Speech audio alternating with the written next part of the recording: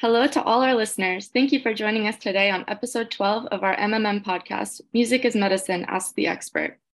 MMM stands for Music Men's Minds, a nonprofit organization that began 7 years ago. Founded by Carol Rosenstein and her late husband, Erwin Rosenstein, Music Men's Minds' mission is to serve seniors suffering from neurodegenerative diseases, such as Alzheimer's, Parkinson's, dementia, stroke, traumatic brain injuries, and PTSD. The story begins with Carol. Her husband, Erwin, fell into the clutches of Parkinson's. Erwin's decline due to this neurodegenerative disease was steep, but one thing kept the joy alive through the late stages of Erwin's life: music. Thus, Music Men's Minds was born. Enjoy episode 12 of Music is Medicine, Ask the Expert. I'd like to welcome our special guest today, Dr. Assal Habibi. Could you tell us a little about yourself, your research, and what inspired you to pursue your current career path? What did that look like? Wonderful. Well, thank you for having me. It's a great pleasure to be with you all and to share my research and work with such an inspiring and wonderful organization and group of people. Thank you for everything you're doing in the music research world. So I grew up a pianist. I was a trained classical pianist, and I always felt the positive impact of playing piano that brought to my life, whether that it provided a space for processing emotions and kind of being by myself and have a space to myself, but also connected me musically to others. You form friends and community when you play music, and those friendships and community memberships are so strong and powerful, and we really shared the love of music that I always cherished a role of music in my life growing up.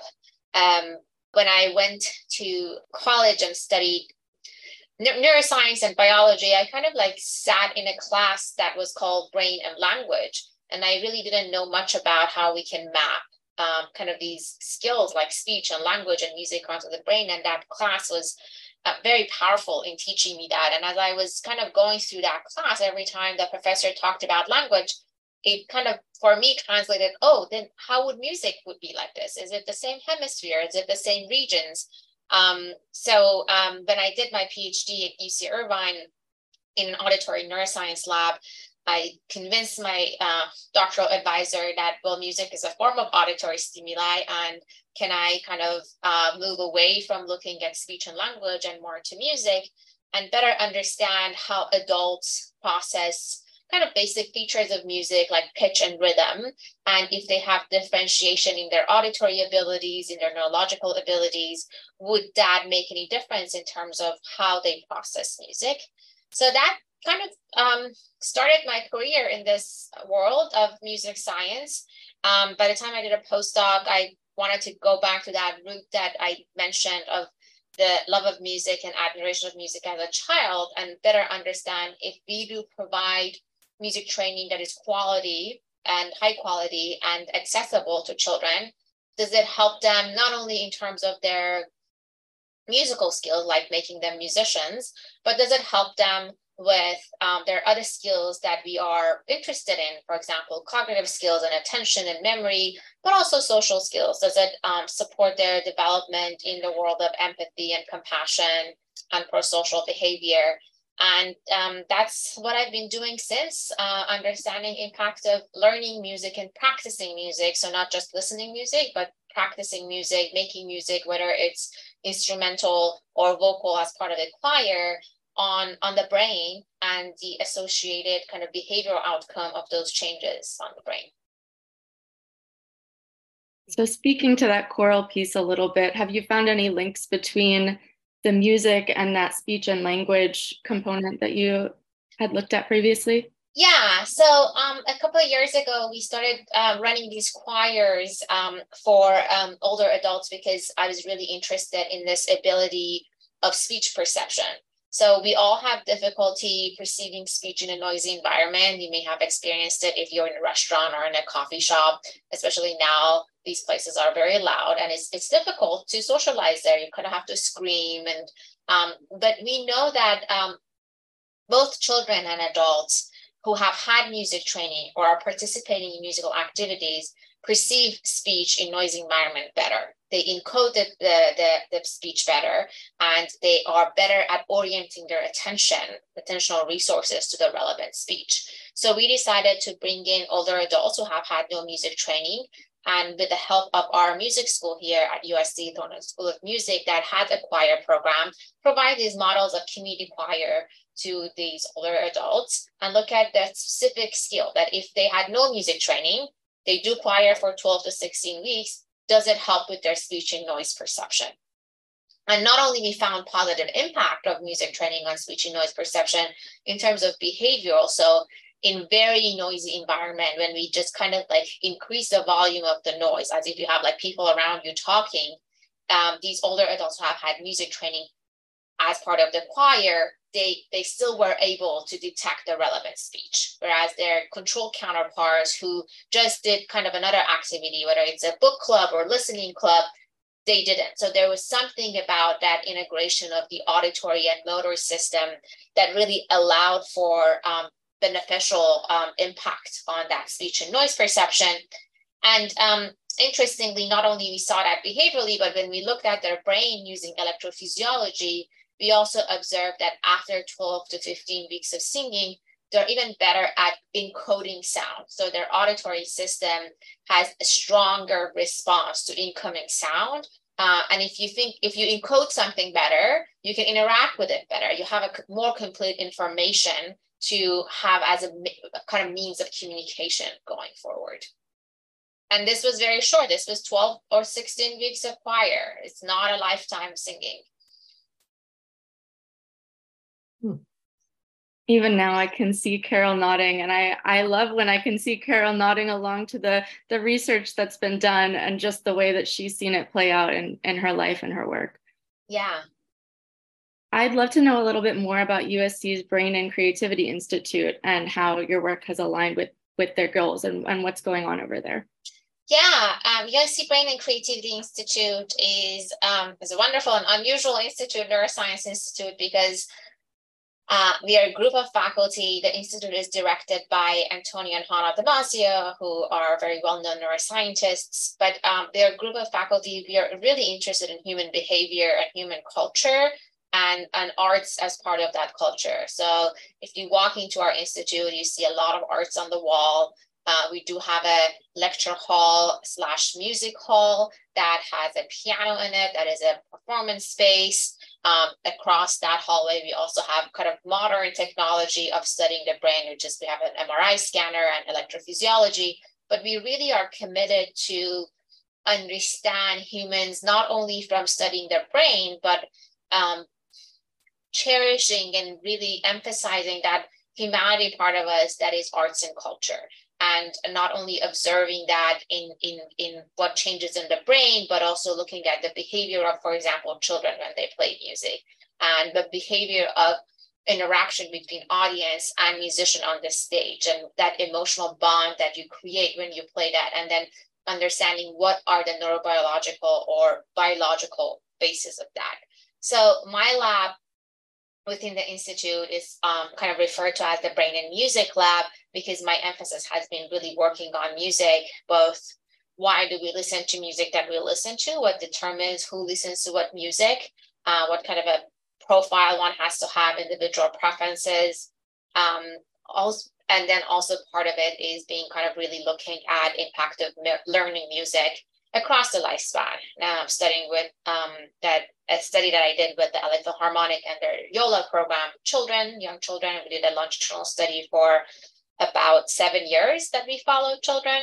And but for a couple of years now, we have also expanded looking at adults and older adults. And really the question of music for me comes in place that not everybody needs to be a musician. Not everybody needs to have music as a career, but to me, like as humans, we all have the right to have access to quality music, and also kind of celebrating that part of our culture that has music as part of it. I mean, we sat around fire in our ancestors and played music, and that is part of our human cognition and evolution that I think we should continue to cherish and respect.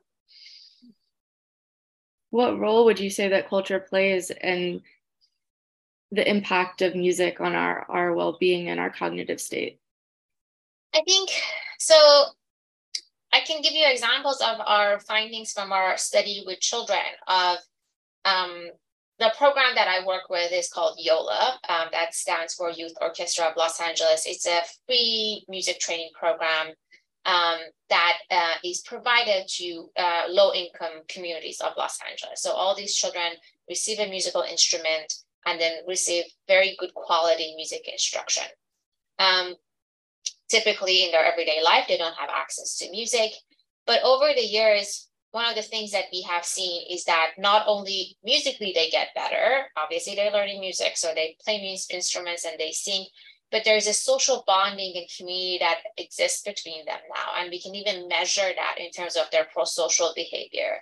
For example, the more synchronized they are with each other in musical performance, they're more pro-social towards each other. They're more helping and sharing with each other more. And it seems that that's even, if you think about it, evolutionary, probably one of the reasons that music stuck with us over time, because music doesn't really have a function of our survival, right? It's not like food or water, but it seemed that it has survived evolutionary with us. And I think one of the reasons for that is that it has this strong way of connecting us and creating these social bonds. We all go to a concert and move together. And for that 2 hours that we are in that space, we are all like one. We're a really strong community and feeling so strong towards each other. And it seems that that neural entrainment, that neural synchrony that kind of synchronizes with the beat of the music or the rhythm of the other musicians is a strong predictor of how this pro-social behavior is. And the other thing that I say is that it's because this program that we work with was modeled after this program in Venezuela called El Sistema, which is kind of a social intervention to bring music to children's life. But it allowed really for introducing music from around different countries of Latin America to music instruction. And as a way of even kind of forging bonds between communities in Los Angeles. That was the first time that we saw that these children are learning not only Western classical music, but the music of their cultural background and ethnic background. And that is a way of introducing cultures to each other. And we saw that their parents now are involved, and when they go home, they practice more. So it just really has this connectivity property to it that I think is very strong. I know at Music Men's Minds, we see that social component is so key to these community-based interventions. I was wondering if you could speak on how these community interventions, in addition to the social component, promote a more wide-reaching health and well-being space among diverse communities as opposed to very select communities. Yeah, I think that's a really important question to think about, especially, I think in relation to the wonderful work that Music Men's Mind as an organization does for older adults. We know that loneliness and isolation is a symptom and kind of a very challenging problem for older adults now, even post-pandemic, because that's just kind of, it seems that our society is tending to more isolation or not doing community work. And in our work, what we've seen is that when we bring the older adults to our center and creating this choir, I remember some of them telling me, well, I didn't sign up for the study to come sing, even though the study was called the choir study. Because, we have all these inhibition that, you can't sing, you're not a singer, but really that 12 weeks of spending together, not only really, it kind of benefited some of the biological abilities that we were interested in, like speech and noise perception that I told you about. But we really saw evidence in terms of their well-being, their managing their anxiety of what we refer to as state anxiety. When you are faced with a stressful condition, how do you manage that? We saw improvement in that. And just really a bond among them that continued after the choir. And it just seems short-sighted that when you just can you need enough resources to bring a group of people together and use music as something that evolutionary we know is joyful. We know that has impact on cognition and social domains. and use that as a way to share community and culture and introducing different cultures to each other. So we've had music really from different backgrounds that were practiced as part of the choir, and that's for people to a way to know and get to know each other better too. So there are all these benefits, whether it be behavioral or biological metrics that we've looked at and proven. And can you explain the hesitancy to implement music-based interventions in our healthcare system regularly and how we might be able to change that in future years? I think I'm hopeful that things are changing, both in terms of the healthcare and also the education system. So when we started this study in 2012 with BLA-FEEL, YOLA was really the only after-school program that was so wide range in provide. There are many other organizations that provide after-school programming, but they just had a kind of a larger scale to make that change, that so every child has access to music. And, over time, we have published papers on the benefits on academic achievement and cognition and social behavior and the brain, and other groups around the country have too. And to me, it was really encouraging that, for example, last year in California, voters voted to have every child in every school would have access to music education. And really, that's what you need to pique a child's interest, right? You have to introduce them to something, because in the absence of it, you don't know if a child is a musician or not, or interested in music or not. But that accessibility was hopeful. I think I begin to see the same thing in the healthcare system, especially with the kind of the induction of the Sound Health Network at the NIH and the resources available to that, and the support of research programs, because these research, better, and your organization, it takes a lot of resources to do research studies with older adults or with clinical populations, because you want to be able to provide them with every possible resource to participate. You don't want to discomfort someone to come to a lab to do a study.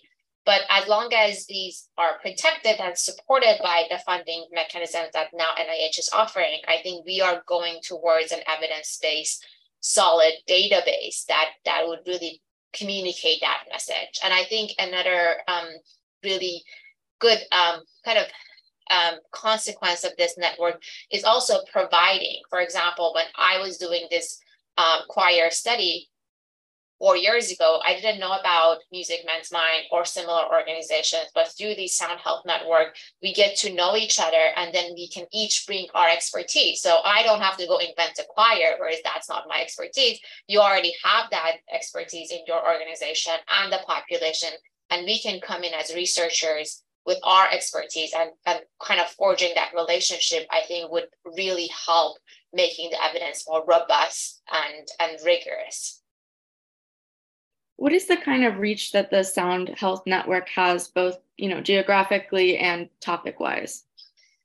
I see it growing. So the Sound Health Initiative started in 2019 or 18. I'm not sure exactly, it's one of the 2 years, at the NIH with the help of Renee Fleming and the director of the NIH at the time. And then after that, the network was established that is now being kind of hosted at UCSF with Julian Johnson and Charles Lim as co-directors.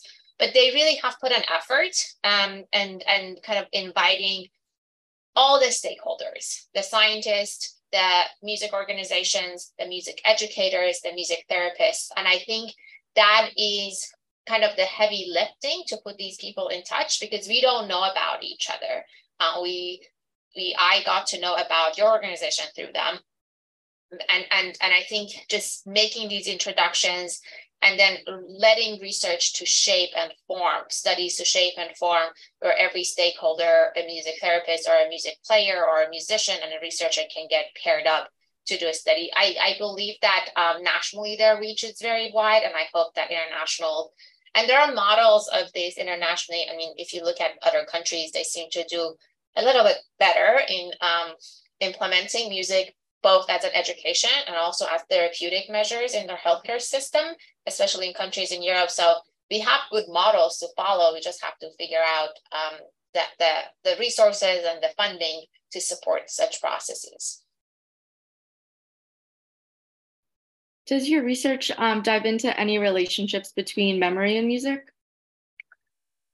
Actually, one of my graduate students currently is working on this in relation to nostalgic music listening. So we know that you can listen to a 10-second of a song and you're taken back to your prom day, and it's just everything is so present and vivid, and you can have the smells are there. So we were very interested that what is it about nostalgic music that does that? And then if there is a way to relate memories to listening to music that is nostalgic, can we use nostalgic music as a way of therapy for especially individuals who are at the early stages of dementia and Alzheimer's to help them retrieve autobiographical memory? So her name is Sarah Hennessy. She's completing her dissertation with this work. She currently just finished collecting data from 60 older and younger adults who came in. We selected individually their nostalgic music and some control songs, and we just finished scanning them in our MRI scanner, the 60th subject. So stay tuned for those results. I think we'll have that coming out. But we know that what part of it is that when you listen to music that is nostalgic, because that music is not only embedded in terms of memory, but because it really engages the emotional system of the brain, and it kind of has co-encoding in the emotional network and the memory network. Kind of there's another way of accessing that memory through the emotional system rather than just the straight memory pathways. So it sounds like even the cognitive effects of music in later adulthood especially can be even more potent when there's that nostalgia component. Yeah, I think anything that, we are emotional beings. So I think anything that involves your affective system of the brain has a secondary impact in terms of both encoding and the retrieval of a memory. Incredible. Well, I'd like to open it up to Anu or Kayla or John or Carol. I'm jumping at the bit here. This is just amazing. Thank you so much, Assal. My question is, we are embarking on our pilot studies, and Music Men's Minds has now been introduced to drum circles as another form of allowing those that are gun shy about, I can't sing, I don't play an instrument, but for them to be able to get in at a grassroots level and to make music while they're drumming. Yes. So now our offering is a drum circle, which is very popular. We have sing-alongs, also popular, and a full-on band. As we're embarking on our pilot studies, and I've raised this question to the other researchers, and I think it's time for us to have a nice big researcher meeting.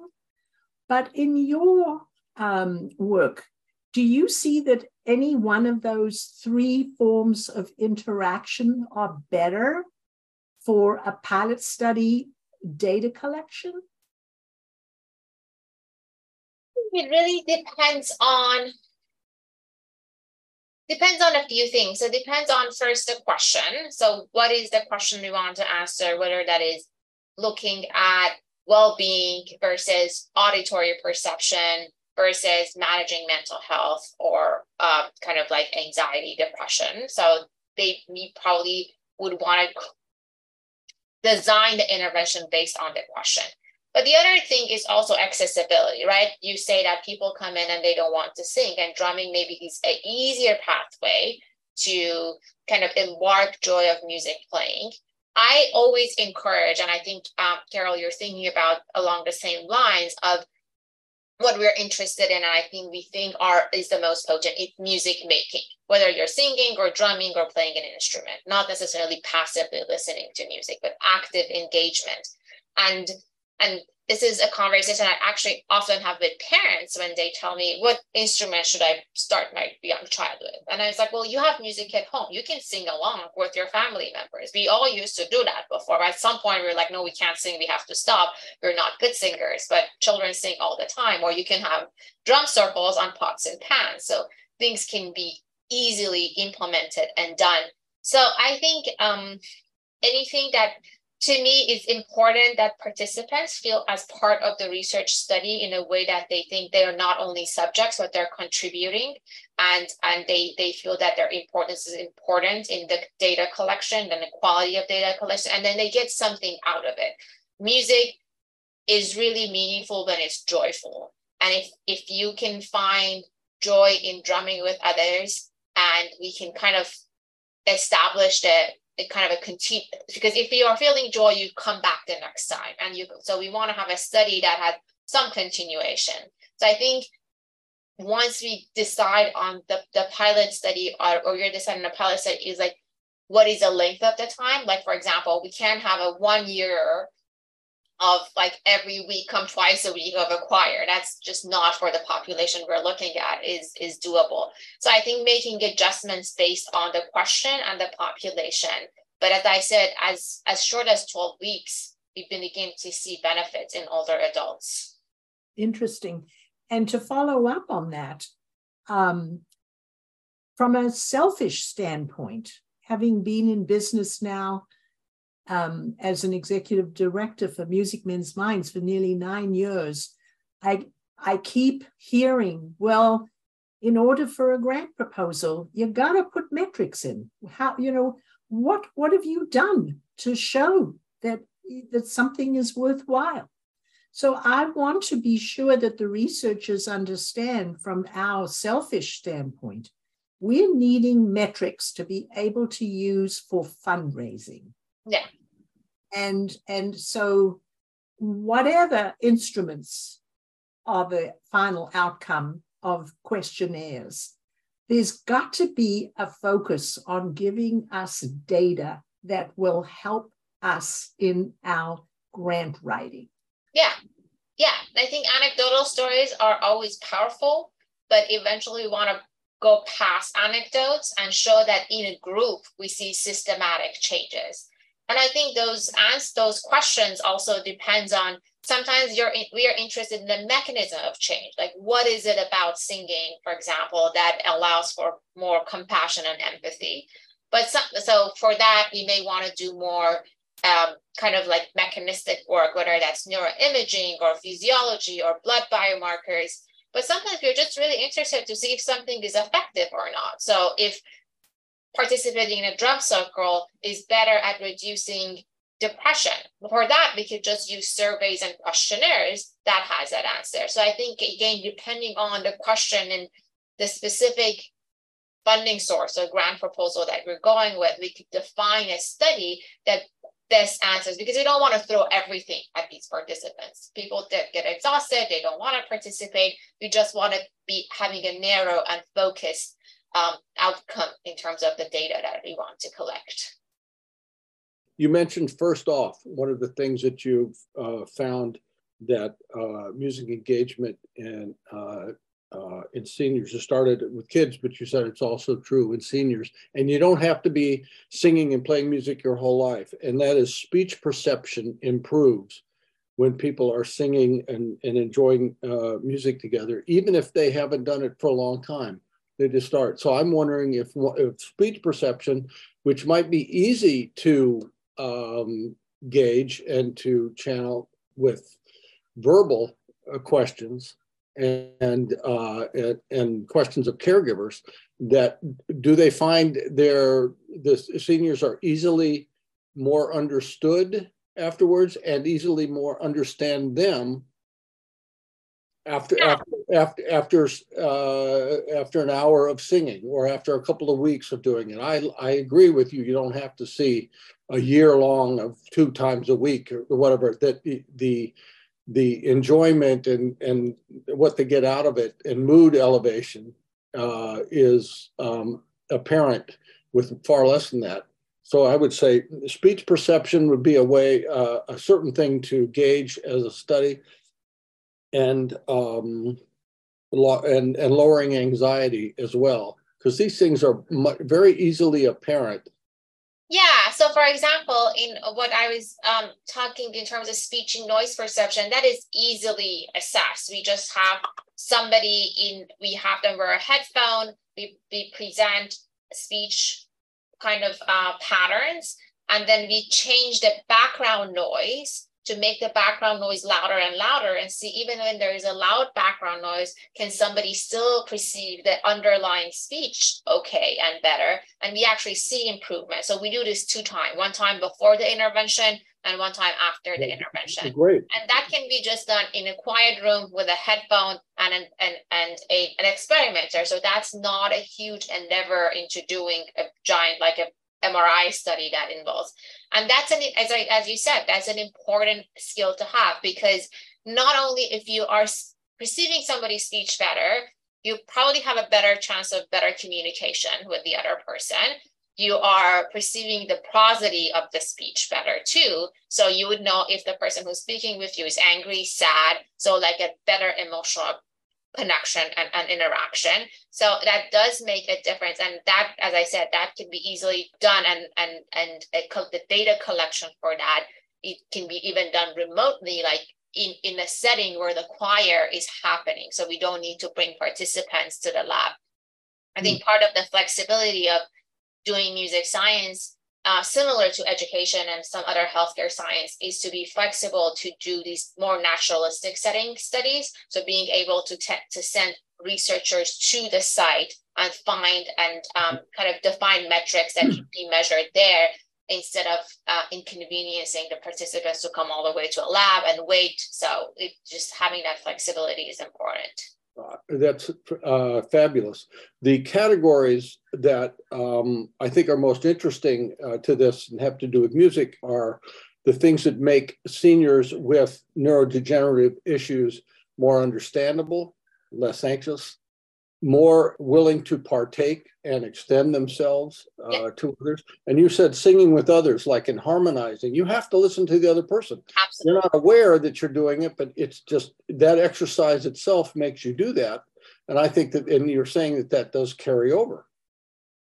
Yeah. So what we can do in the major categories to improve life for these people and the families they live in and caregivers are the things that we want to focus on and could do. And we've just discovered 2 or 3 of them right now in this conversation. That's fabulous.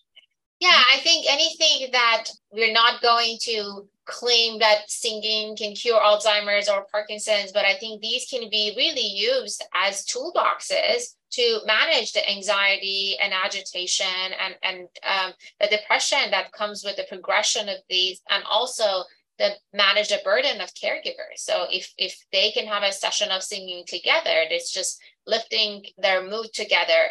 That's a way of like being sure that the caregiver is not exhausted, but also it doesn't only have a caregiver-patient relationship, but 2 human beings who can have this emotional experience of singing together, which is very powerful in connecting us. Yeah, you're building confidence in somebody who is used to not having any. Hiding in the shadows and sort of losing his self entity and basically giving up on being creative. And letting them do. The other thing that we're involved with a lot, and this is kind of a change, is that going into senior centers in diverse areas in the city and sort of going into a macro situation and building this out into big scale, is that we can influence public health by making the infrastructure less involved in somebody's life, less money being paid to take care of them, to fix them after accidents and after overdoses, and make their lives a lot happier and a lot more self-contained.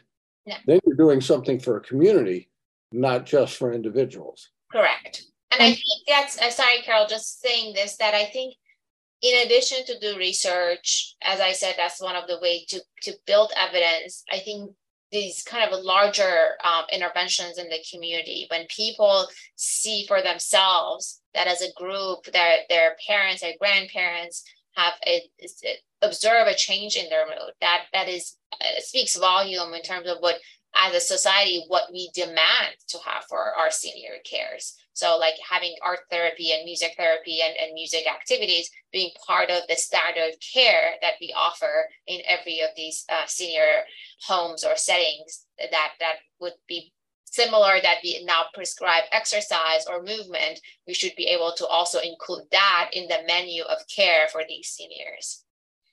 And now when we're thrown into a melting pot at a senior center where 50 or 60 people are bussed in every day, and we're going to show up for an hour on a said day and time, we don't know what's troubling these seniors. Some may not have diagnoses. They may just be seniors that want to get out and have some fun. So our sampling is all over the map. We don't have, 20 dementia diagnosed patients, and we don't have 40 Alzheimer or Parkinson patients. I mean, is this study okay to just have a melting pot of seniors? Yeah, I think if you're not, it depends again what a specific question we're answering. If you're not answering the question of Alzheimer's, for example, we could just ask the question of whether singing can benefit well-being and depression in ages, let's say 75 and above, in a diverse community. We can get information from the individuals who participate in the research if they do have a diagnosis. So as when researchers go and we do a little interview and get background information. So if we see something odd in the data, we can account for. So maybe out of the 40 participants in your study, 30 or 2 or 3 have kind of more significant Alzheimer's disease. And then we see their performance different from the rest of the group. So if we have that information, we can account for it. But if our questions are really well-being, anxiety, depression, regardless of their diagnosis, we can always include that in the whole sample and see how it changes over time. Mm-hmm. And a result we're certainly expecting to get is that we can say that this is preventative as well as something that helps people build capability to withstand neurocognitive issues as they get going, because they're building up those muscles. Yeah. Do you see the use of any form of artificial intelligence device to be able to capture, say, a picture before and after an event and have the smiley faces and be able to show a mood elevation at the end of the program and captured through artificial intelligence? That's a very good question. An Apple Watch. Yeah, there are a few things. So an Apple Watch or a Fitbit, any type of these watches, can capture heart rate variability. So it can capture heartbeat and heart rate, and heart rate variability is a very good signifier of sympathetic nervous system, of how anxious you are, how stressed you are. So if everybody in the group is wearing one of these Fitbits or Apple Watches, we can continue, and if they consent for their data to be collected, we can kind of look at their heart rate variability and kind of the state of their physiology before and after the session and see if that has changed. So that's one thing that I see now done is a lot in these naturalistic setting studies that they use. The other thing that is becoming more and more popular are cameras that, not picture, but on a video, they can capture facial features. And from facial features, you can predict somebody's stress level and mood based on some machine learning algorithm. So that's another thing that if we can put an iPad, for example, in front of someone while they're singing and capture these facial expressions, that's another way of predicting where they are in terms of their physiology. And who collects all of this? Who's going to be, say we are going to be using a tablet to collect a picture. Who does the hands-on stuff? Well, it depends on, for example, if you partner with us at USC, we would be the research team and we would collect all the data. We would submit a proposal to our ethics board and say, these are the data we want to collect. And the ethics board of USC would question it and then hopefully approve it. And based on that, we'll take some consent form to this setting and tell the participants, if you're in this session, we would like you to consent that your data can be collected before and after the session. If you don't want to be consenting, please don't wear the watch or don't use the iPad. And then we collect all the data. It will come all to our server using these iPads or watches, and then we'll analyze it and based on the hypothesis and the question we go into, try to answer what was the underlying hypothesis. So going forward, we haven't put you all together. And Anu or Kayla, when we're done, if we could share with Dr. Habibi our research document. But we've got some people from UCLA, and we've got Mary Mittelman from NYU. You're all going to have to go on the same page. Yeah, I think we as a group, we'd have to decide what are the metrics that are important to us, but also to you as an organization. What is it that you want to see?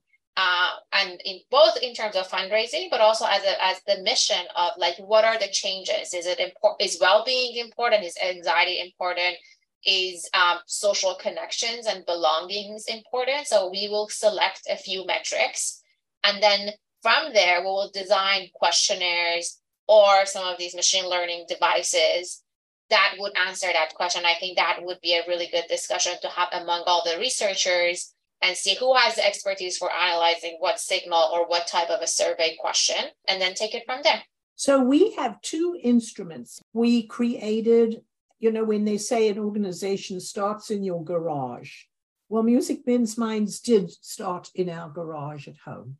And we had 10 UCLA undergrads meeting a Dr. Sue Hosack from the Rand Corporation.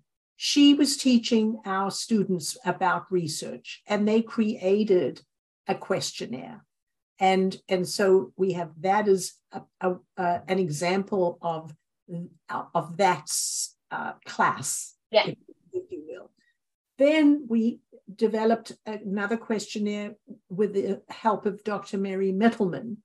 So we have another instrument. I think that's the term I can use, that these questionnaires are called instruments. So we sent those instruments to Dr. Lavretsky. I also want Kayla or Anu after this to be able to not only send you the research team, but also the two instruments for you to see, because I think it's time for all of us to get on a Zoom meeting platform and have it out. And I've never made my wishes as clearly known as I have today with you. And it's just that we've been putting things together, and now it's time to roll up our sleeves and work. So we're going to send you those two instruments. And I think we're going to now put it out to the team to give us a few dates that are suitable. And we'll just have this free-for-all on a Zoom platform and watch you all develop an instrument. Yeah. No, I think that's very, and we could also use both the ones that you have provided. NIH also just released a toolkit of assessing music-based interventions for diseases of aging. So they have specific questionnaires for Parkinson's, specific questionnaires for Alzheimer's, specific questions for stroke, very related to music-based intervention. So we could also use some of that as models. This was a toolkit that was developed. I was part of this group about a year ago. The people all around the country got together, research groups similar to what you're describing on Zoom, and we spent like hours and hours deciding what is best for each group. But now it's a toolkit. Kayla, I'll send a paper to, just came out in Neurology last month. But they describe the toolkit and all the questionnaires that goes with every category.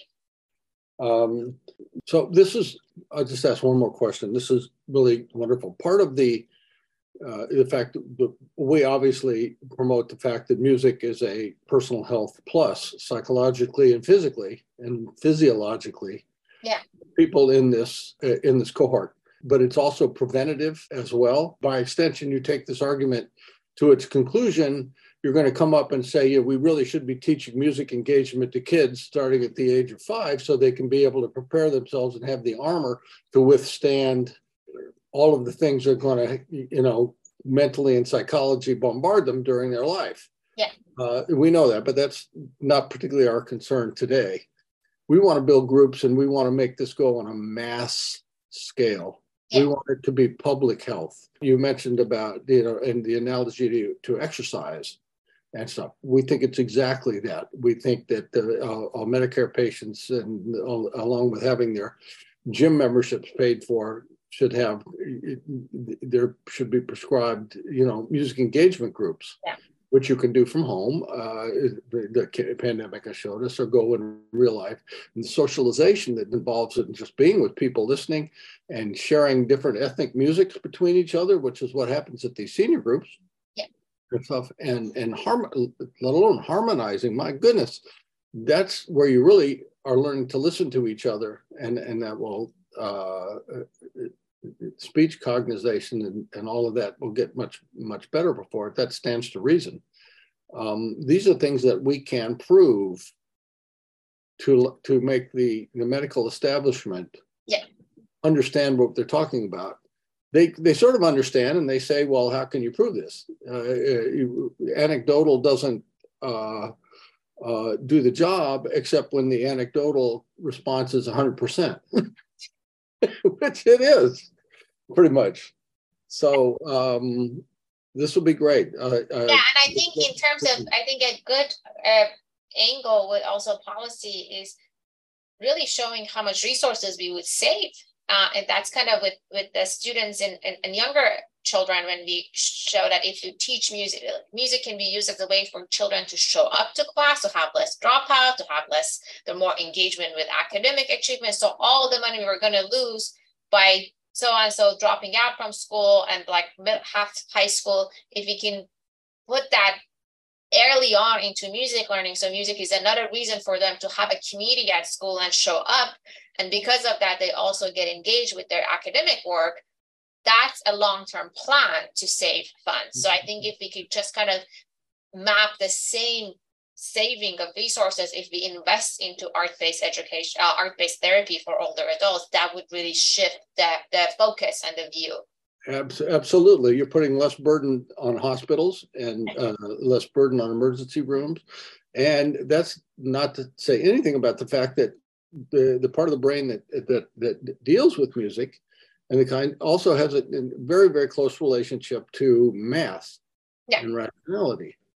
I mean, music is really a math problem in tones. People's ability to solve problems, make decisions, think through an issue, are enhanced by this. And it'd be lovely to be able to show that even in people who spend their life being confused at this particular point and have lost their confidence in their decision making and remembering stuff that still benefit from this a little bit. Just one quick question before we go. I was curious if there are any biometric things that we can obtain through self-reporting, or when it comes to like symptom alleviation, there's going to be different symptoms based on what people are struggling with in the groups. Is there a way to sort of, whether it's pain, whether it's tremor, whether it's sleep, measure symptom alleviation as a whole? Yeah. So I think you could use, I'm happy to share some of the questionnaires and surveys that we use, both for pain, stress, anxiety. Like there's this just generic patient health questionnaire for depression and anxiety that is typically used with geriatric population. And even though the source of anxiety and agitation may be different, because one is experiencing symptoms of Parkinson's and the other is experiencing just depression because of some kind of traumatic event, you still get similar responses. So I think if you categorize some of the biometrics that you're interested in as an outcome, that's just pain, anxiety, well-being, we can just supply. I'm happy to send you those questionnaires and you can just implement it before and after. Or if you're doing three time points, before, middle of the intervention, and after, and just kind of like map it. I mean, you are all good students. You can just put this in an R and see how things change over time. And to just give you a sense of a trend. Let's see, anxiety is changing, but depression is not. So maybe for this group, we should really focus on stress and anxiety. Okay, great. Yeah, thank you so much. Is there anything else you wanted to share before we get into our outro? I think I think we covered a lot. I'm happy to be engaged and part of this conversation, and thank you for everything you're all doing. Kayla and then Anu, anything on your mind, a question that you would have? Taylor, you want to go ahead? Sure. So I know you do a lot of research with both kids, and you're now looking to also do research with older populations. Do you see that there's any difference between the effect of music? Do you see that it's greater on children compared to different age groups? So you're asking if I compare children to older adults, or like what is more potent? We haven't done that comparison. I'm very interested in the question of like at what age learning music is not the best, but the most effective and I think it's effective across the ages and development, because the brain is very neuroplastic even in older adults. But in terms of, I'm running a study right now that some of the participants in our study started at age 8 and some of them started at age 12, and we are following them for 3 years. And to me, is the answer, it's kind of related to what you're asking, is music learning at age 8 more effective in your cognitive development, or is it when you're in middle school and you actually have to make decisions that are more relevant to real life, right? You have to like choose what school and peer group. So maybe in that sense has different impact. That's really interesting. Thank you. Yeah, something I was kind of thinking about is that in your research, have you noticed, especially in kids, how music affects maybe like kids who have autism or like hard of hearing?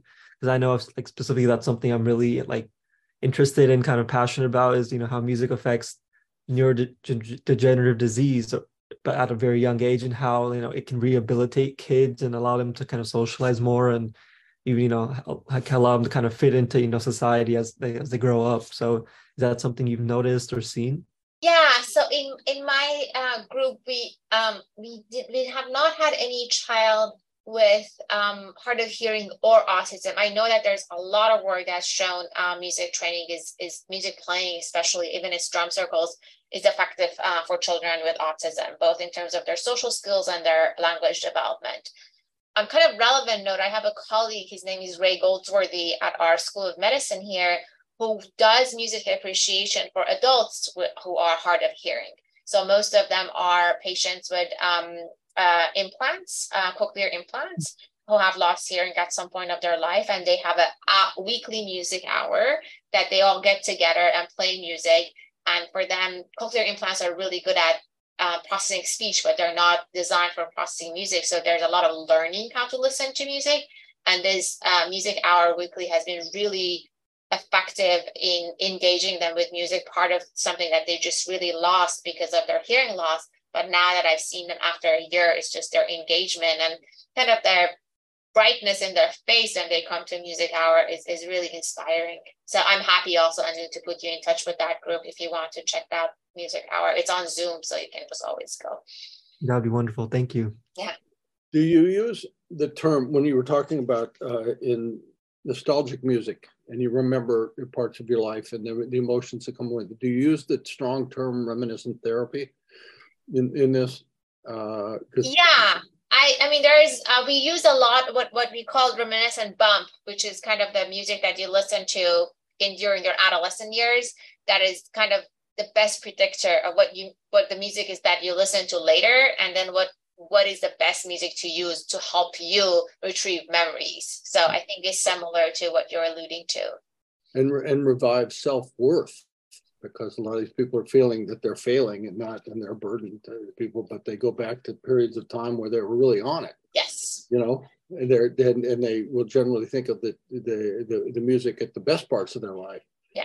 Not the worst. Yes. And that's an emotional boost. Exactly. Yeah. Wow. This is because she is so perfect for us. Well, thank you for having me. This is such a pleasure, and I am looking forward to continued collaboration. I think we all bring different pieces to this puzzle that hopefully can solve into this major public health change in terms of how we care for our older adults. Great. Well, this is just amazing. So thank you. Thank you. Have a beautiful evening. You too. And I will look forward to hear from you. And Katie, I'll send you some questionnaires. If I forget, please just ping me. End of semester, we're wrapping stuff up, so sometimes things get lost. Great. Thanks to you also for being flexible with time. I'll see you soon again. Thank you so much for joining us today on Music is Medicine, Ask the Expert. We're so grateful that you were able to come on today and share your knowledge with us, and we can't wait to hear more about your amazing work in the future. Thank you to our listeners for joining us today. If you would like to learn more about Music Men's Minds, please visit our website at www.musicmensminds.org. If this is a cause that you'd like to support, please consider donating to Music Men's Minds. We accept donations through our website. Thank you again to Dr. Assal Habibi for joining us today, and we'll see you next time.